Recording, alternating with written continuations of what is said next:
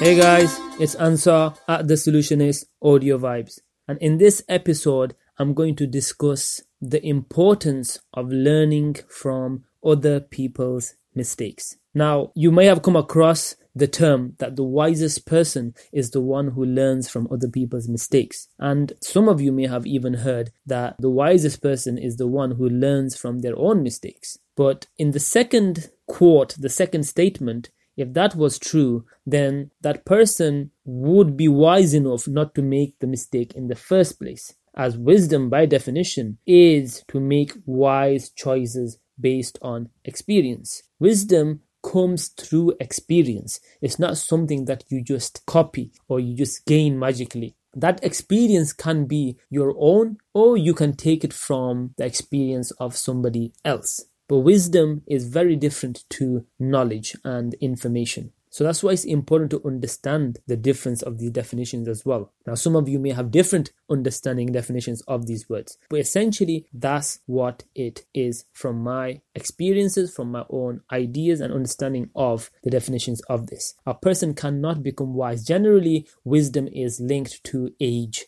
to elderly people, and that's because they have lived their life through so many experiences, and through that they're able to give out advice and wisdom from those experiences. Now, sometimes a person can not learn wisdom even if they become 80 or 90 years old, if they haven't learned to understand knowledge and information from a young age, from a young adult. So there are people who will age and experience certain things and they don't learn from their mistakes. And because of that, they actually do not gain any wisdom, regardless of time taking changes and making changes within their life. So what I want to say is that if you're somebody who is seeking guidance, somebody who wants to prevent problems occurring within their life in the first place, it's important to learn from the mistakes of others. And that reason is entirely because we do not have enough lifespan, long enough to make all the mistakes a human being can make so that we can learn from all those mistakes and experiences. We each have individual paths and different goals and aims and understandings of what happiness is. We all have different idea of what we think happiness means for us and what we think it will have to be before we are happy. So that automatically will make us choose actions and a course of path in life that is very different to other individuals, which means the challenges, the adversities, the difficulties that we will face throughout that life choice and that life journey will be different to somebody else. Now, we all may at some point overlap in certain problems and difficulties which we share within areas of love or health or gaining spiritual and inner peace or gaining financial riches. But there are so many variety of problems within each of these categories that for one individual person to go through all of them themselves and to learn from them by him or herself, it's very, very low percentage chance that's going to happen.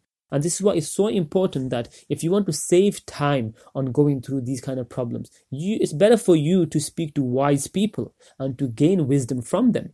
The whole aspect of knowledge back in the days from the past previous generations has always been from master to disciple. It's always been a student to teacher relationship, whereby somebody is being taught based on somebody who knows something. And if, yes, there are certain few individuals that may be great and learning themselves by having an innate disposition to learning and they're already gifted and maybe divinely helped and pushed towards a certain life of learning. But majority of us, we need guides and teachers. We need to learn from experiences of ourselves and others. There is nothing better than to avoid the mistakes that we could avoid if somebody else had already done and had that mistake in their life and said, hey, listen, don't touch that fire, don't do that, because that's going to cause you to hurt yourself. And a wise person, an intellectual person, a smart person would definitely agree and say, yeah, you know what, that is the best course of action. Why would I throw my money or my life or my time down the drain or into a project or something that somebody else has already tested and shown and proven that it's not good investment, it's not going to work, it's a waste of time?